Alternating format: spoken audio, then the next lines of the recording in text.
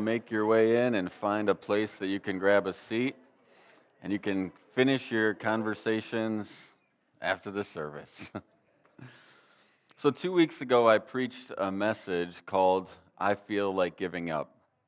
Today is going to be kind of the sequel to that message. So if that spoke to you, then I hope that this morning this message will speak to you as well.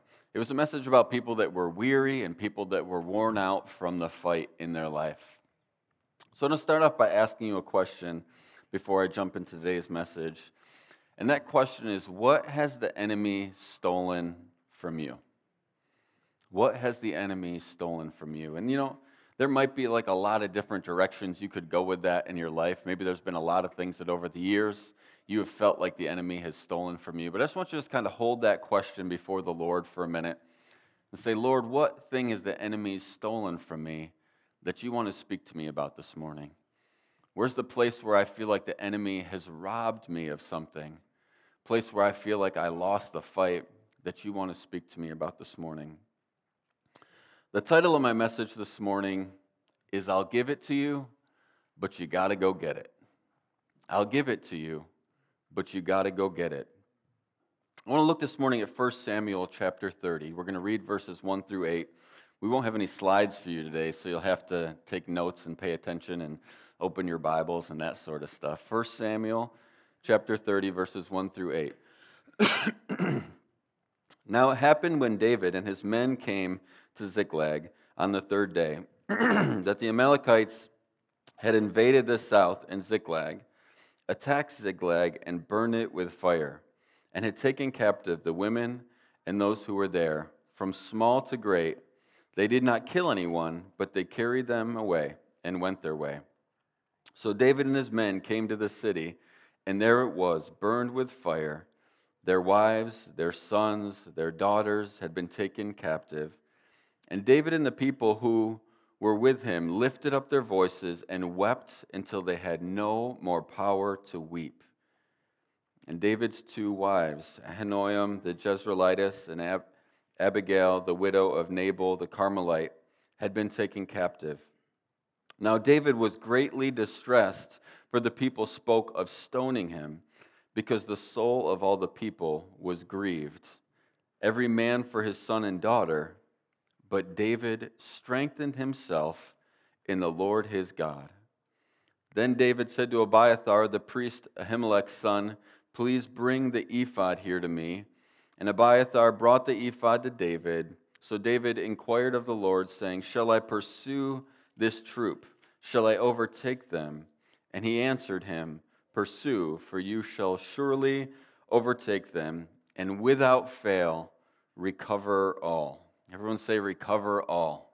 How many of you want to recover all that the enemy has tried to steal from you in your life? So I want to give you a little bit of a background on this story. So the David that we're talking about here is the David from the famous David and Goliath story. So David spent most of his growing up years out in the field as a shepherd.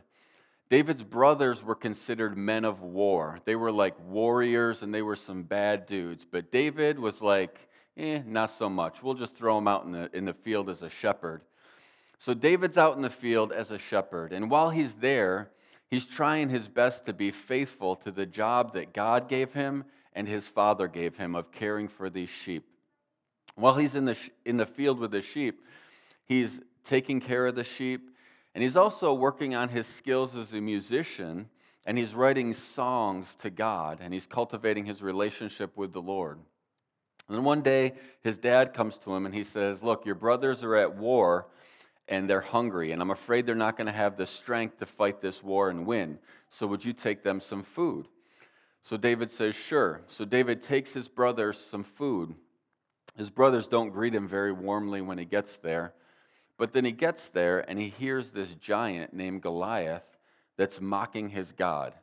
And he's confused. He looks around like, are all you guys really going to sit here and watch this guy mock our God? Like, are you kidding me? He looks at his brothers and he was like, I thought you guys were like men of war. Like, why are you standing here like a bunch of sissies? Come on. So then they're like, we're not going to go fight that guy. He's a giant. He's huge. So then David goes and he meets with the king, Saul. And he says to Saul, No one else will fight this guy. I want to fight this guy. And Saul says, like, you cannot fight this guy. Like, the men of war don't want to fight this guy. Trust me, you don't want to fight this guy. And David says, no, I actually do want to fight that guy. I'm sick of listening to him mock God, and I've only been here for like 10 minutes. I don't know how you guys are sitting around listening to him mock God. So Saul's like, all right, you can go fight him, but you got to wear my armor. So David tries to put on Saul's armor, and he's like, this doesn't fit. Like, you're bigger than me. I can't wear your armor. I know how to fight him, though. He says, I fought a bear before when he came to try and take my sheep, and I whooped his butt. Then a lion came along, and he wanted to take my sheep, and I told him who was boss, and I killed him. So I'm pretty sure I can handle this guy. So he goes down to the stream, and he finds some stones that'll work well in his sling. And he goes out and he stands before Goliath and he spins his sling around and he throws a stone. It hits him in the head. Goliath falls on the ground dead. David cuts his head off, grabs it by the hair, brings it back to Saul, and he's like, here's this joker that was mocking God. That's what I do with people that mock God. So David is starting to make a name for himself. Like, these other guys were looked at as men of war, but now maybe David's a man of war, you know? So they head back to the city where they were from. And they get there, and the women have lined the streets, and they're singing a song. And the song they're singing is about David. But it's a little bit about Saul, too. The song says, Saul has killed his thousands, but David has killed his 10,000s. And so Saul hears that, and Saul starts to get jealous, and he starts to get angry. Like, David really wasn't looking for the praise. Like, he just wanted to support Saul and didn't want to listen to this guy mock God. And so Saul starts to get jealous, and Saul already has an anger problem. So David's like, look, I can play an instrument, and I can go in and I can soothe you, and I can quiet your spirit. So David does that, and it works for a little while, but eventually Saul's jealousy and his anger gets the best of him. So he starts throwing spears at David, trying to kill David. So David, who didn't do anything wrong, but try and support Saul and try and win the war for him. Now David is running for his life. So David runs from Saul. He's running for his life, just trying to stay alive. And then he finds a cave that he can hide in. So David goes to this cave, and he hides in the cave. But when he gets in the cave, he finds out there's a bunch of other guys in the cave. The cave was full of these societal rejects. They were like these people that had all these problems in life. Specifically, the Bible says they were discontent, in distress, and in debt. So like, these guys got some serious problems. Like, nothing is going well in these guys' lives. So David takes these guys, and they approach him, and they say, will you be our leader? And David's like, okay, like, I'll be your leader. They're like, clearly we need a leader. Like, no one in life wants us. Everyone kicked us out of their communities. So like, please lead us, help us. So David says, all right. So he helps these people start to build a community, to build a place where they can live together, and a place that they can be. And they live in this place called Ziklag. And they build this city up, and they build up this community where they could be together. So then something weird kind of happens, and I'm not sure why it happens. The next thing that happens is David takes these group of guys, and they go join the Philistine army. Now, the Philistine army are like the enemies of the Israelites. In fact, Goliath was the biggest, baddest Philistine until David killed him. So it's kind of weird that they would go join this army. And I don't know for sure why they did. Some people believe that the reason they joined the army was because he was running for his life from Saul and he was afraid for his life. Some people believe it was because these guys were in debt and needed money so bad that they were just going to try and make some money. So they joined this army, and then the general of the army is preparing for war, and he starts going through all the different soldiers, trying to make sure everyone is ready to fight. And then he stumbles on David and his guys, and he looks at them and is like, you're not supposed to be here. Like, you guys look different. You guys got to leave. So then they leave, and when they leave, they're headed home to Ziklag. And they're headed to Ziklag, and as they come up over the top of the hill, and they look, and they see smoke in the distance. And they're like, that's weird. That kind of looks like it's over by Ziklag. So they get closer, and they get closer. Eventually, they start to run, and when they get there, they found out that their city that they had built was burned to the ground. Their wives are gone. Their kids are gone. Their sons are gone. Their daughters are gone. And the Bible says that the men that were with David started to weep. And they started to weep so hard that they wept until they had no more strength left to weep. If a guy's crying in public, he's probably not doing so good. If a guy's crying in public to the point that he has no more tears left to cry and no more strength, you know he's in bad shape.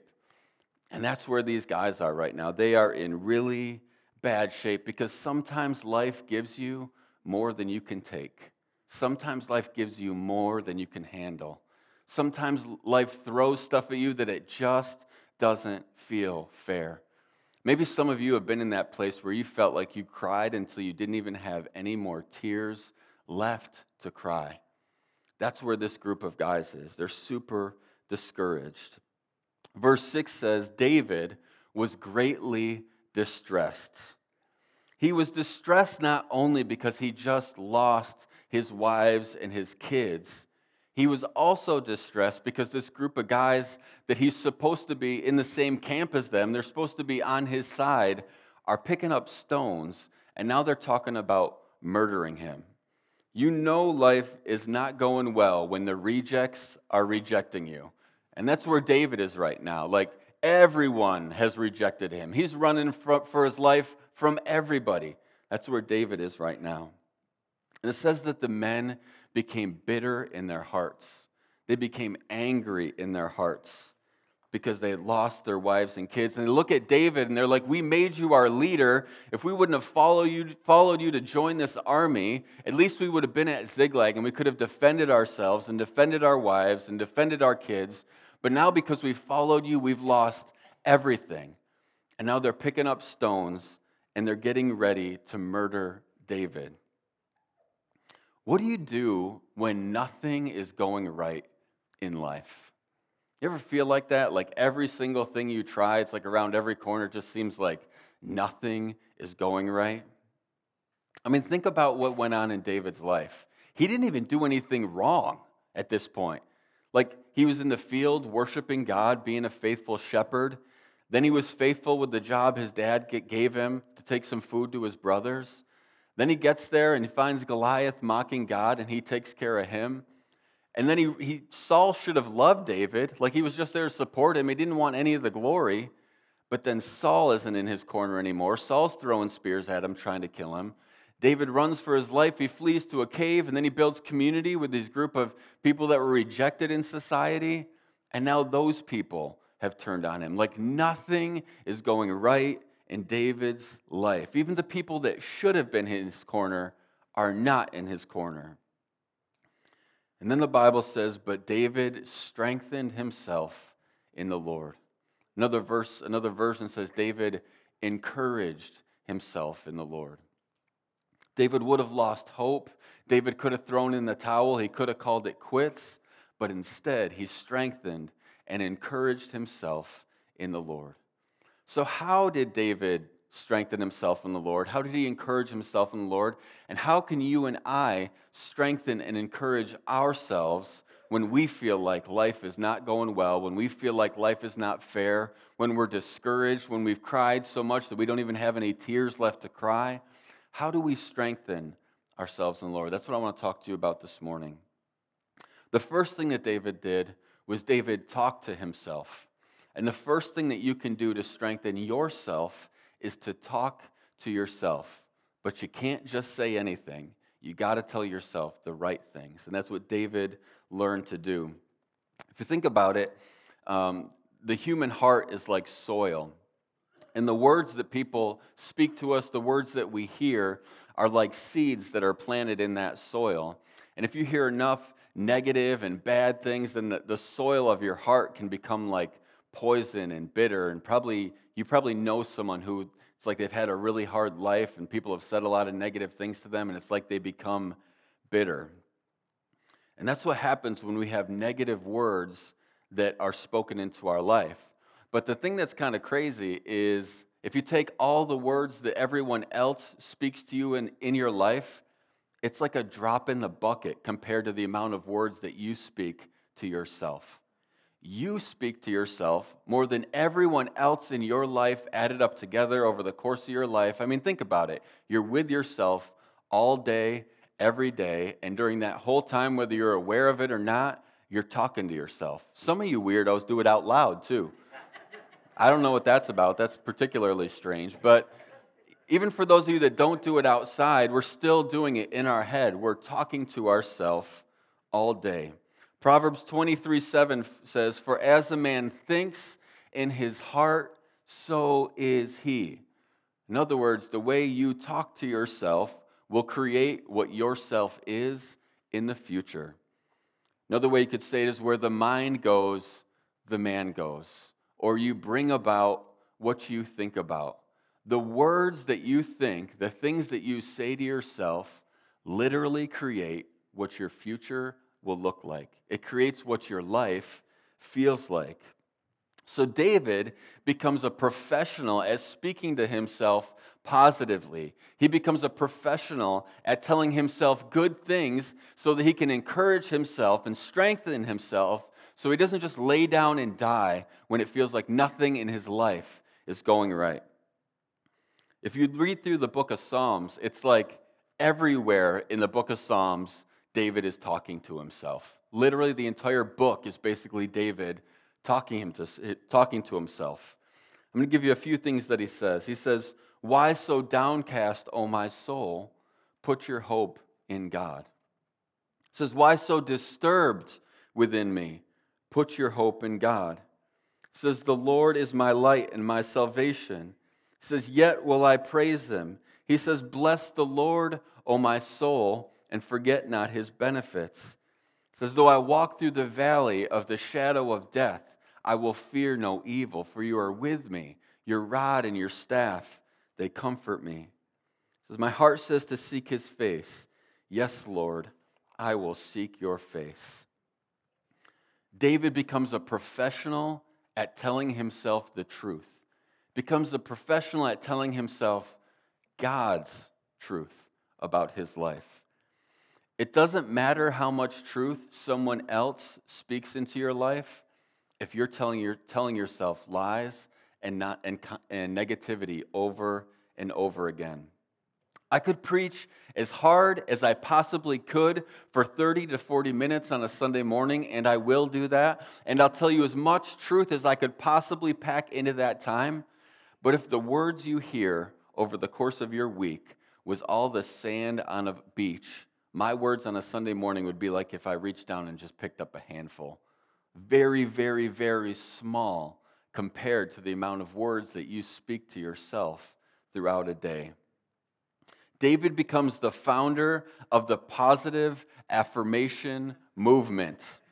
The speak it into existence movement. This is literally what David does. In his whole life, he is constantly, always speaking it into existence, speaking about that which isn't as though it is. But really, all he's doing is he's aligning himself with what God says is true. He's aligning himself with what God says about his family. He's aligning himself with what God says about his life. He's aligning himself with what God says about his future. It gets so hard in David's life that he literally has people trying to kill him. That's what's going on in David's life right now. Like, if we have a hard week, we might look at someone and be like, "You're killing me." And what we mean is like, it's in a figurative way, like, "You're driving me nuts." David literally has people try and kill him. He's running from his life, for his life. Then the people he hides with are now talking about picking up stones to murder him. But David strengthened himself in the Lord. I love the butts of the Bible. There's some big butts in the Bible. Some of you didn't know God has a big butt, but he does. He has a huge butt. And when God says but, it's something important. It means something is about to change. David was about to give up, but he strengthened himself in the Lord. So you talk to yourself all the time. But what kind of stuff do you say to yourself? I think if we're honest, a lot of us say a lot of negative, depressing, discouraging things to ourselves all the time. We say things like, "Nothing is ever going to change." We say things like, "This is hopeless. Nothing ever seems to work for me. Nothing will ever change. My life is over. I will never have enough. I will always be broke. I hate my body. I can never seem to get healthy. It's just one thing after another, and we speak negative thing after negative thing after negative thing over our life, and then we wonder why what our words are actually producing in our life is the negative thing that we spoke over our life. And I believe that if we began to speak positively over our life, it would produce a different outcome in our life. Maybe some of you struggle with finances. And you just sit and say things like, man, I'm just never going to get ahead financially. When's the last time you got into the Bible and did a study on what God says about your finances? When is the last time you looked at the Bible and tried to figure out how to walk under God's blessing financially? Maybe you struggle with health stuff in your body. And when you have something going on, you run to Google, you run to WebMD, and you start Googling your symptoms away, trying to figure out what's going on. Why didn't you do a study of the Word of God and see what God says about health, what God says about your body? Maybe you should start to speak about your body the way that God speaks about your body. I believe that when we learn to speak positively, it will produce a positive outcome in our life. David's back was against the wall. David had a lot of stuff going negative. And the first way that he learned to encourage himself and strengthen himself in the Lord was by speaking positively in the situation. Another thing that we oftentimes focus on, a lot of us, is we focus on our past. We look at our past and the places that we've failed, the places that we've fallen short, and we kind of like chew on that all day long. We remember all of our failures.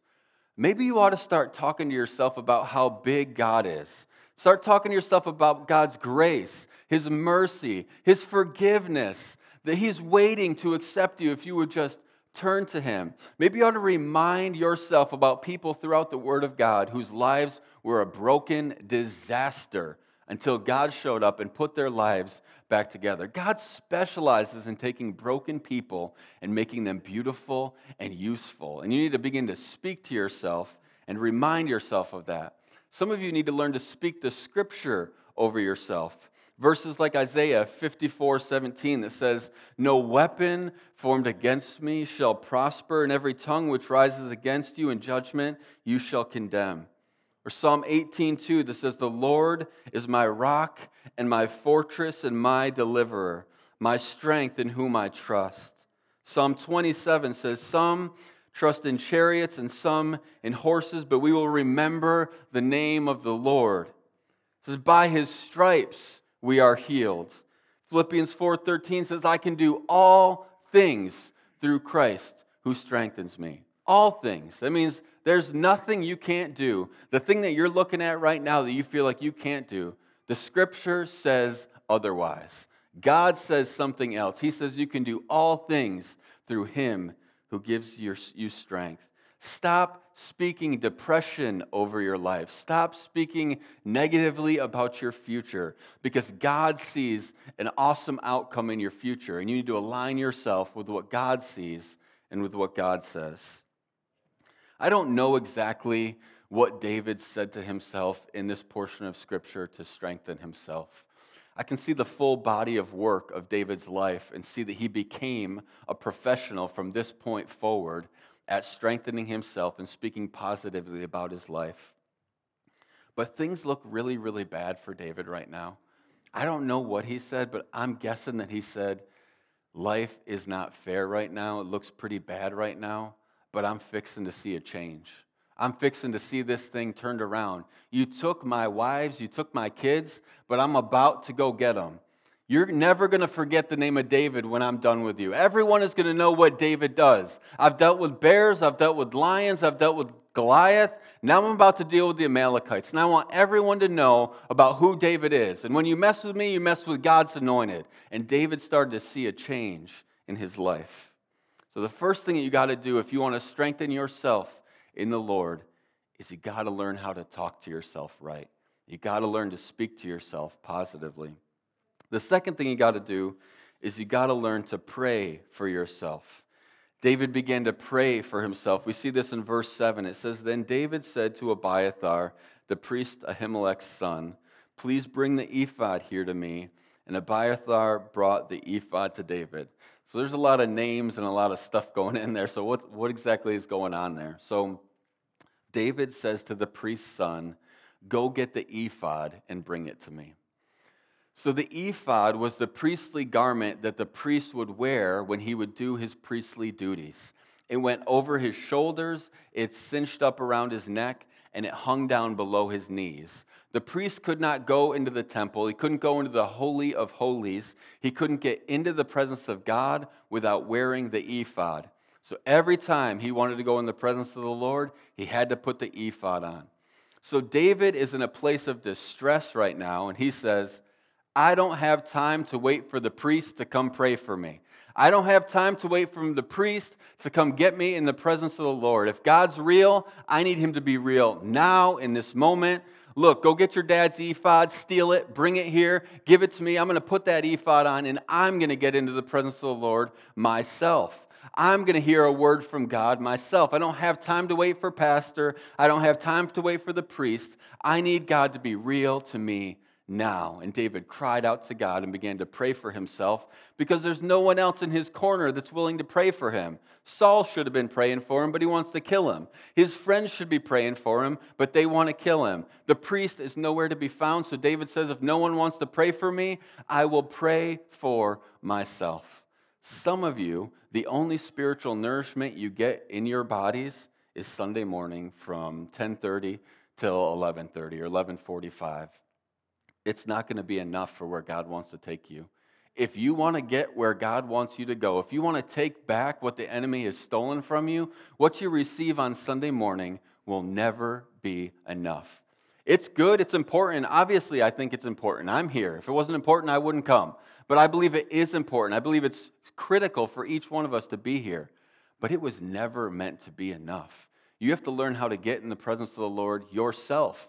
You have to learn how to get in the presence of the Lord when life gets hard. It's not just enough to be able to get in the presence of the Lord and sing when things are going well. You got to be able to get in the presence of the Lord when you get bad news about your kid. You got to be able to get in the presence of the Lord when your marriage is falling apart. You got to be able to get in the presence of the Lord when you find out you get fired from your job. In these moments in our life, from Monday to Saturday, we have to be able to get in the presence of the Lord. We have to develop a prayer life. We have to cultivate a relationship with the Lord. Psalm 116:2 says, this is David again, he says, because he turned his ear to me, I will call on him as long as I live. David learned when he was in the field, cultivating a relationship with the Lord, he learned that he had the ear of God Almighty himself. He learned that when he prayed, he had authority before God. And the same is true for each one of you. You have authority with God. You are in right standing with God. When you're going through something hard in your life and you want to call me to come be with you and pray for you, I'm going to do my best to get there. But there's going to be times I'm not going to be able to get there. And you need to know that for yourself. You don't need to wait on pastor or an elder or anyone else. You can get into the presence of the Lord and pray for yourself. And when stuff got real bad in David's life, he leaned on what he learned in the field as a shepherd, on the day-to-day, cultivating a relationship with God, cultivating a prayer life. He learned that when he prayed, God heard him and God answered. So that in this moment when he needed God most, he knew that when he prayed, God would hear. David said, if no one else is going to pray for me, then I'll pray for myself. I will strengthen and encourage myself in the Lord. And then in verse 8 of 1 Samuel 30, it says, so David inquired of the Lord, this is him praying, saying, shall I pursue the troop? Shall I overtake them? And God answered him, pursue, for you shall surely overtake them, and without fail recover all. First, you got to learn to talk to yourself. Then you have to learn to pray for yourself. And now you have to move yourself. How many of you want to recover all that the enemy stole from you? How many of you want to recover all? The enemy has stolen things from each one of us. How many of you want to recover what the enemy has stolen? Who wants to recover what the enemy... Do you want it or not? Why are you sitting there? I said you got to move, and you're sitting there like dummies. Do you want to recover what the enemy has stolen from you? Goodness gracious. God says everything the enemy has stolen from you, you can have it back. Everything the enemy stole from you, you can have it back. Everything the enemy stole from you, you can have back. But you can't get any of it if you don't move. None of it. In fact, God promises and guarantees the victory. He said, surely you will overtake them and without fail recover all. Guaranteed victory. But also guarantee you don't get any of it if you don't pursue. If you're just going to sit there with your mouth closed when I say you can recover all, you don't get any of it. You got to get up and you got to pursue. You have to go after what God is given to you. He'll give it to you, but you got to go get it. He will give you every bit of it, but you have to go get it. God told David he would recover all, but you could guarantee he wouldn't get any of it if he didn't move himself. David has skin in the game, and you have skin in the game. Some of you sit back and be depressed all the time. Why won't God do this for me? Man, I just wish God would give it to me. He'll give it to you, but you got to go get it. You got to do your part too. You can't just sit there and expect God to be a sugar daddy. He'll give you the victory, but he wants you to go get it.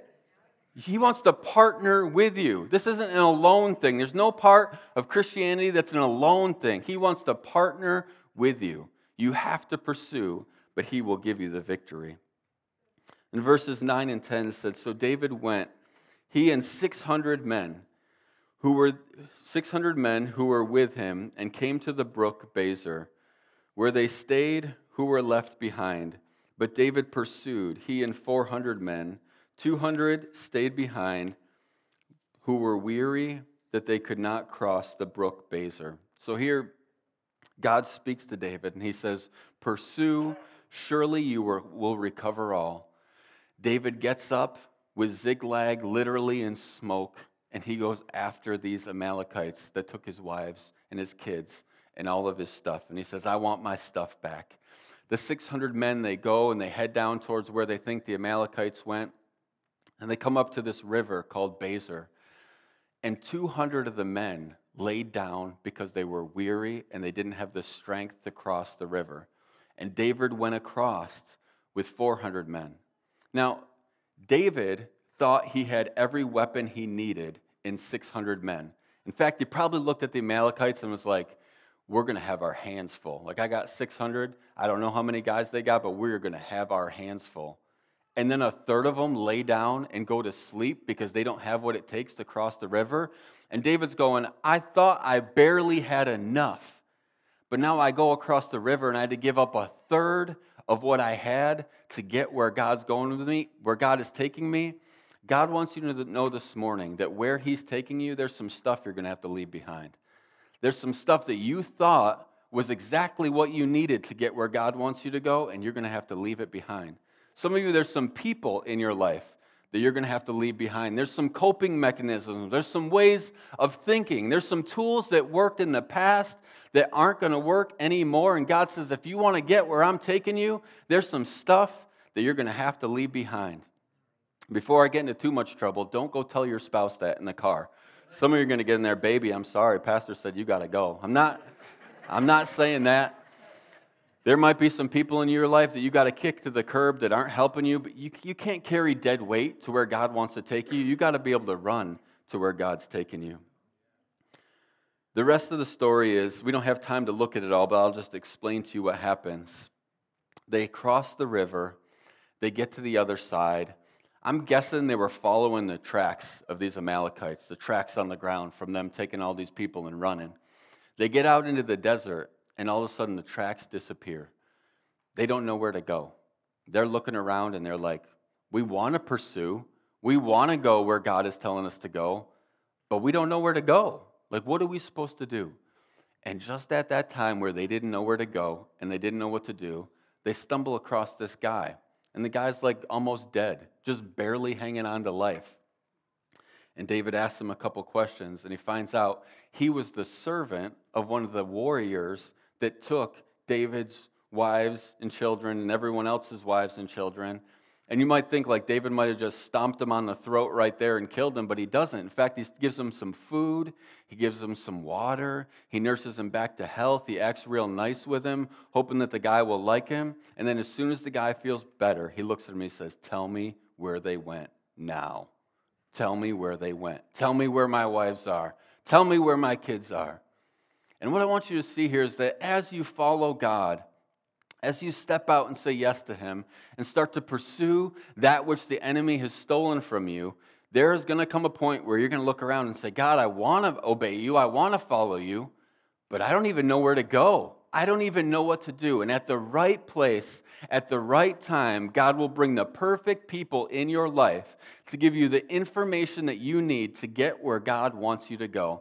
Just when it feels like you're out there in the middle of the desert going like, "I don't even know what to do. I want to do the right thing. I want to follow God, but I don't know what to do." God will bring the perfect person into your life at the perfect time to say, "This is where you have to go." So the rest of the story with David and these men is that man who was sick that they nursed back to health. He brings him to the place that the Amalekites went. David creeps up to the top of the hill and looks over the top, and he looks down to the valley, and he sees these guys partying like there's no tomorrow. I mean, these guys took all of his stuff, took all of his kids, took everything that was his, and they're partying like there's no tomorrow. And David looks at them and he says, "For you, there is no tomorrow, because I'm about to kill every last one of you who stole from me." So David waits till nightfall. He takes his men, they go in, and they make every last one of those men pay.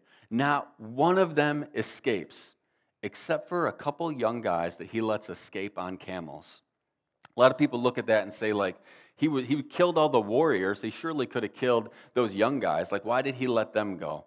I don't know for sure, but I believe David let them go because he wanted word to spread about how bad of a dude he was. If you mess with me, let those guys tell you what happens to the guys that mess with me. The guys who thought they beat me, the guys who took my wives and my kids, let them go spread the word about what happens when you mess with David.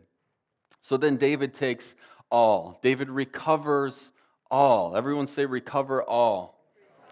David recovers all and a whole lot more. He takes everything that they have. The spoils that he takes is so much that he doesn't even know what to do with it. In fact, David starts shipping it out to other people. He starts sending out to other people, out to other kings, out to other leaders, saying, "Hey, we won a war. We got all this stuff. We want to give to you some."